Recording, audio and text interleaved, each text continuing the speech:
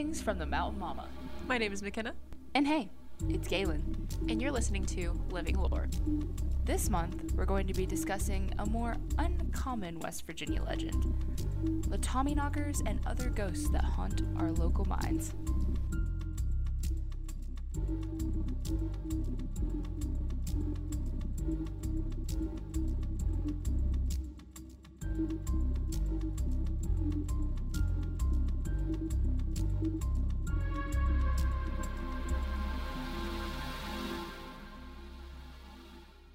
If you're from West Virginia, you probably know or have known someone who works in the coal mining industry.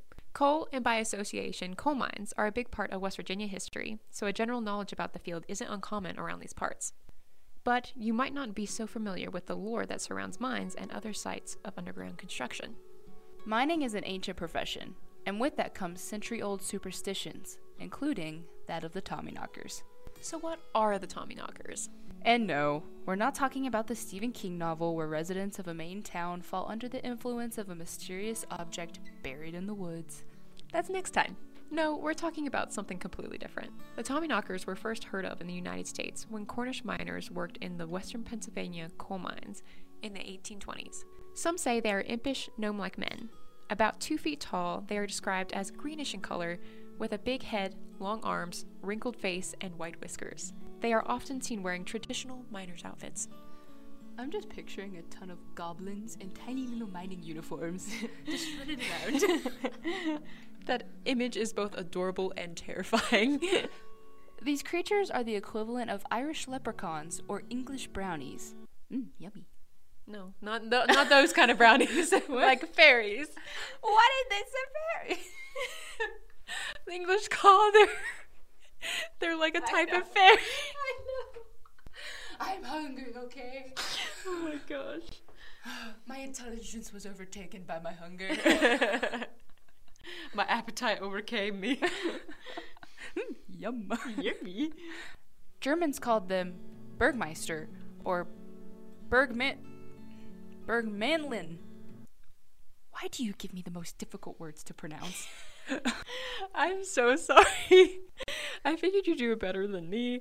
I did try to look up how to pronounce the second word, but I literally couldn't find anything on it. And unfortunately, I don't speak German. That would be cool to learn. Adding German to the list of languages we need to learn. Anyways, those phrases refer to Tommyknockers as mountain ghosts or little miners. Which is appropriate because others have described Tommyknockers as the ghost of dead workers knocking on the mine walls as a warning of tragedy or dangers to the living. The name knockers comes from the supposed knocking on the mine walls that often happens just before cave-ins. Some thought that these sounds of hammering were malevolent, a sign of certain death or injury. Others saw the knocking as a well-meaning warning, letting the miners know that life-threatening collapse was imminent. It was also believed that the knocking sounds could be a sign of good luck or a sign that would lead them to a rich ore body. Kind of like playing hot and cold. The closer you get to the good area to the mine, the more knocking you hear. Exactly. These accounts seem to be pretty conflicting. Does knocking mean death or good fortune? Well, these creatures, ghosts, whatever you want to call them, have been known to commit both good and bad deeds. Throughout the centuries, there have been accounts of them playing practical jokes, stealing unattended tools and food, committing random acts of mischief, as well as knocking to warn of impending cave-ins. This knocking noise could actually just be caused by the creaking of earth and timbers in the mine that often happens just before a collapse. Or it's a warning. Yes, a warning from the mine that's groaning because it's about to collapse. I choose to believe little green men are ringing the metaphorical alarm bell. You do that. West Virginia legend tends to depict Tommyknockers as the ghost of men rather than mischievous creatures. In fact, there's a tunnel along the West Virginia North Bend Rails to Trails near Salem where Tommyknockers have been heard. In 1927, a reporter from the Sandusky Star-Journal wrote about a man who heard voices coming from the tunnel. He followed the sounds to one of the indentations in the tunnel, a manhole so those walking within could escape a train coming down the tracks. He expected someone to be inside, but when he lit a match to peer within, no one was there. First off, if you heard creepy voices coming from a tunnel, would you follow them? What kind of voices? Like, how creepy are they? Let me rephrase that. If you heard voices coming from a creepy tunnel, would you follow it? Yeah, no, absolutely not. Hard pass. Definite no. We'll follow creepy voices, will not go into creepy tunnel. Got it. Yep. I stand by it. This account is just one of the many that have been told throughout the years. There have been tales of strange voices, chatter, and sobbing coming from this specific tunnel, known as both Flindration Tunnel and Brandy Gap Tunnel number 2. They also heard, you guessed it, the knock knock knock of the spirited little Tommyknockers. I decided to help you out there. I hope you... No, I'm just kidding. I took creative liberty. I was really trying to set the mood. Even as the railway was being worked on from 1852 to 1857, workers of the Northwestern Virginia Railroad building for the B&O reported strange lights inside the tunnel. Also, this tunnel just so happens to be located underneath the graveyard. What? Enon Baptist Church Cemetery, but supposedly the cemetery above isn't haunted. It's what's below that is truly terrifying.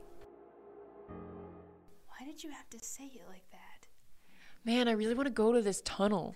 Yes, I'd love to spend my day off in a dark tunnel where I could possibly get jump scared by a disembodied voice sobbing or chattering. Honestly, it sounds like a great time to me. This weekend, maybe? Okay, fine. In all seriousness, you can actually visit this tunnel. It's along the West Virginia rails to trails, but if you hear anything knocking, maybe come back another time. And Saturdays may not be the best time to visit because according to lore about Tommyknockers, they actually take Saturdays off. Naturally. Everyone needs to take a break every once in a while. And I can attest to coal miners now, but in this time period, they were looked at as fairly superstitious people. While Tommyknockers can sometimes be seen as pesky, they also warned miners and tunnel workers of falling rocks with their signature rap on the walls. So I'm guessing there were a fair amount of problems involved with digging so close to a cemetery? Oh, definitely. Honestly, I'm not superstitious. And I'd have a problem digging underneath a graveyard. That's just icky. Right? It doesn't feel right. And Saturdays were the worst for workers because they didn't have anything to warn them about the potential cave-ins. I love how they're like, okay, they're real. They're just gonna let me know if something bad happens. Like, we're totally just gonna put our lives into the hands of these fictional little creatures. Fully relying on that. I mean, like, they didn't really have any other system Not knowing. at that time. Not knowing if these things are good or bad. Yeah. I think they're more chaotic evil. Yeah, Or they're chaotic neutral. I would go with chaotic neutral. I would go, yeah. Leaning towards evil. Yes. So they relied really heavily on these guys, which makes it really interesting that on one Saturday, January 15th, 1853 to be exact, when there were no Tommyknockers on duty to give workers a heads up, there was a rock fall. I'll blame it on the creatures. It's all their fault. The Cooper's Clarksburg Register wrote this about the tragedy. Killed. A man named Hanley was killed at the Brandy Gap Tunnel on last Saturday by a quantity of earth falling on him. He was taken to Fairmont on Monday for interment. 2 other men were seriously injured. I like the way that man wrote that. Killed. By quantity of earth. That's very poetic. He could have just said Tommyknockers killed him. Tommyknocker kills miner. That would have started an uprising. Some say the voice coming from the tunnel belongs to the ghost of this man, Hanley. His fellow workers were said to hear his ghostly chatter and other sounds long after he died. Hanley wasn't the only ghost that was said to live in the mining tunnels. In fact, mines, especially those here in West Virginia, have a track record for housing ghosts, ghouls, and apparitions. Don't those all mean the same thing? Yes, but I was really trying to drive it home. Anyway. Several people actually wrote about their experiences with these supposed mine ghosts. One, Mr. Conley, wrote that, because of the darkness in the mines, many are said to be haunted. Light reflection causes ghosts of white mules which have been killed in the mines. A man who dies in a slate fall may return for his tools which he had hidden. I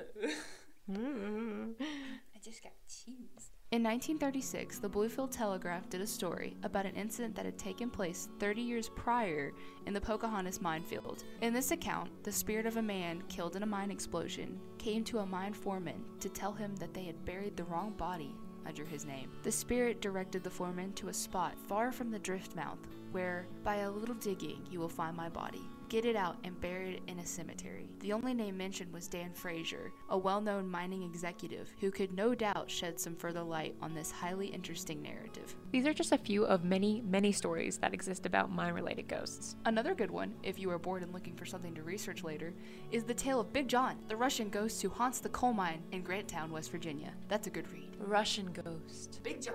Big John. It's actually very interesting. I actually want to kind of look that up. Like I said, it is literally a good read. Huh. You will enjoy it. Big John's dead. Oh no! It didn't end well for Big John, but it does make for an interesting story. Yeah. Poor Big John. So, again, I sadly do not have any conspiracy theories about Tommyknockers. Understandable, considering they're more lore-based. But I do have a children's rhyme about Tommyknockers that I found very interesting. A children's rhyme? That actually sounds kind of nice. Let's hear it. Okay.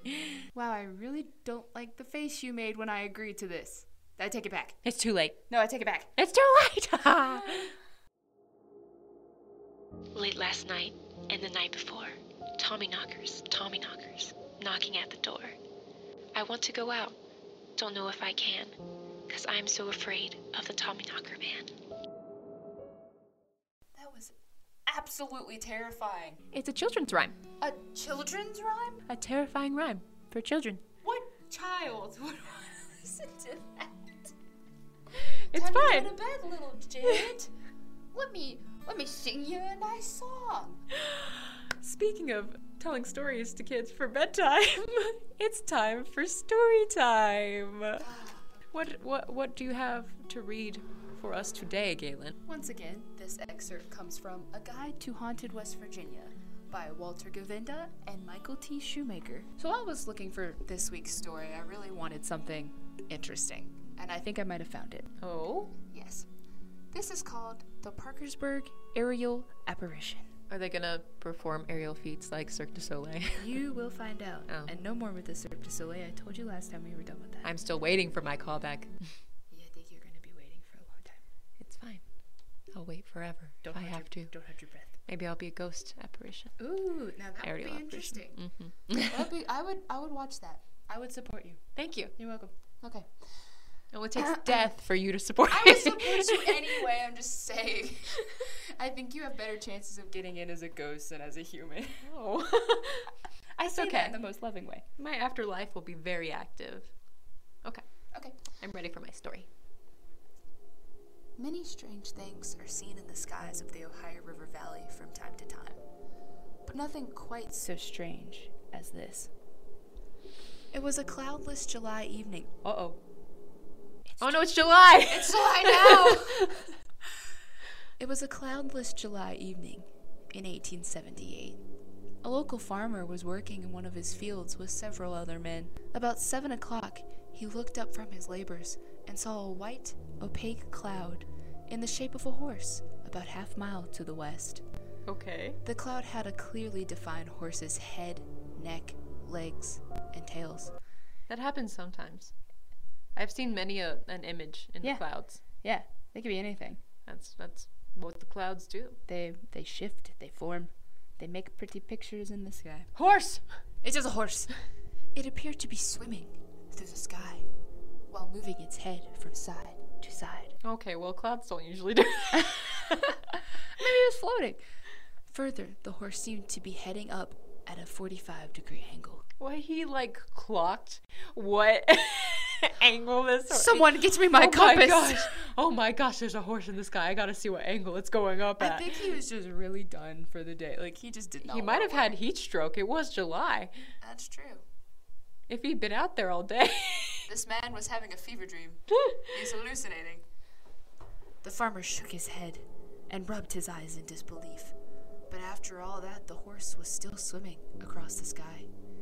He called to the nearby field hands and asked them to tell them what they saw. They unanimously stated that they saw a white horse swimming in the sky. Mass hysteria. Yeah, they all have heat stroke. They all have heat stroke. It happens. Maybe they drank the Kool-Aid. That's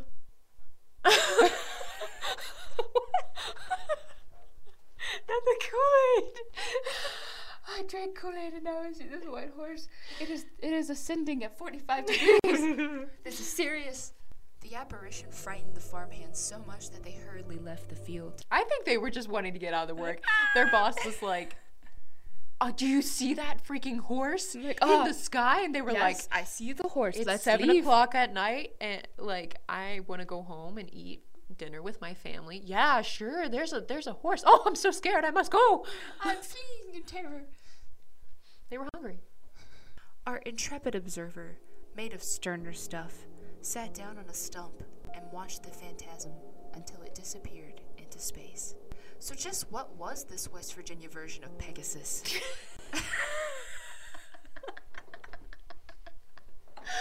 Pegasus! true because it would have had to have wings. And this account, It's made out of clouds. a mirage, a hallucination, or optical illusion. A weird cloud formation turned into a horse by a superstitious farmer and his equally superstitious hired hands? Or was this story concocted by some shrewd farmer as a joke on the city slickers, or even a reporter or editor looking for items to boost circulation? Excuse me? What? As a member of the media, no, sir. No, sir. To be fair, I'm offended.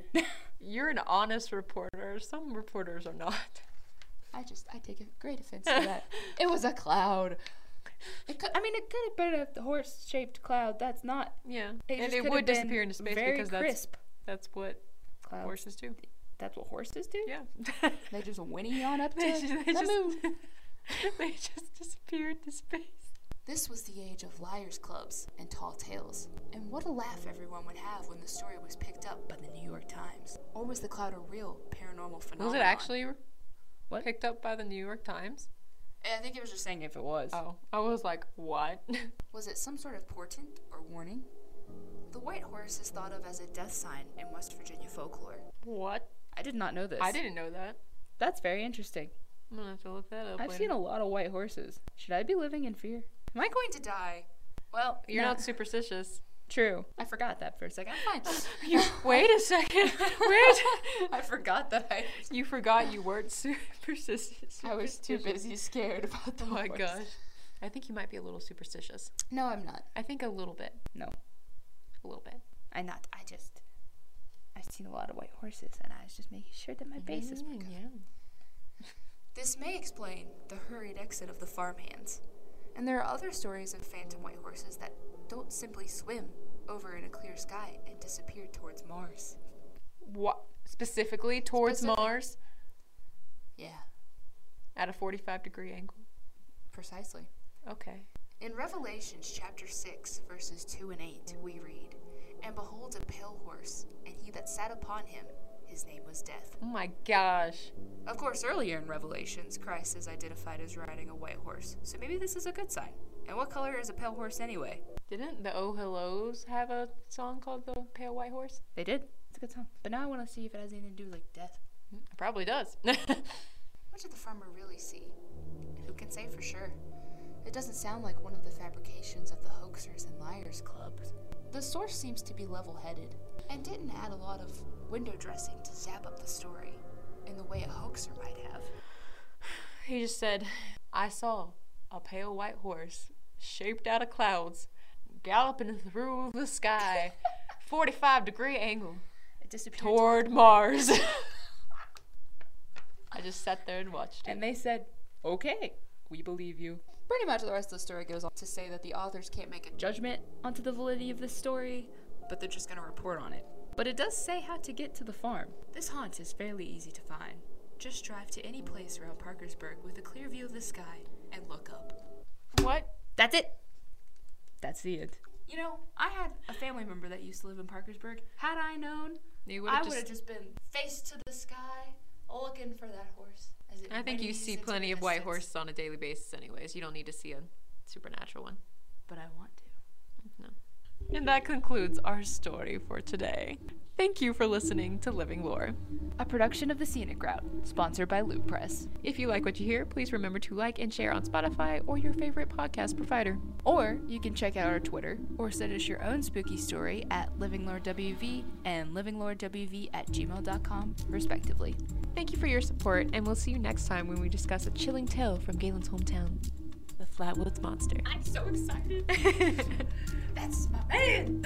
I'm your man. I'm pumped. We can take a field trip. Yeah, let's take a field trip. We can stay at my granny's house. Yes, your granny!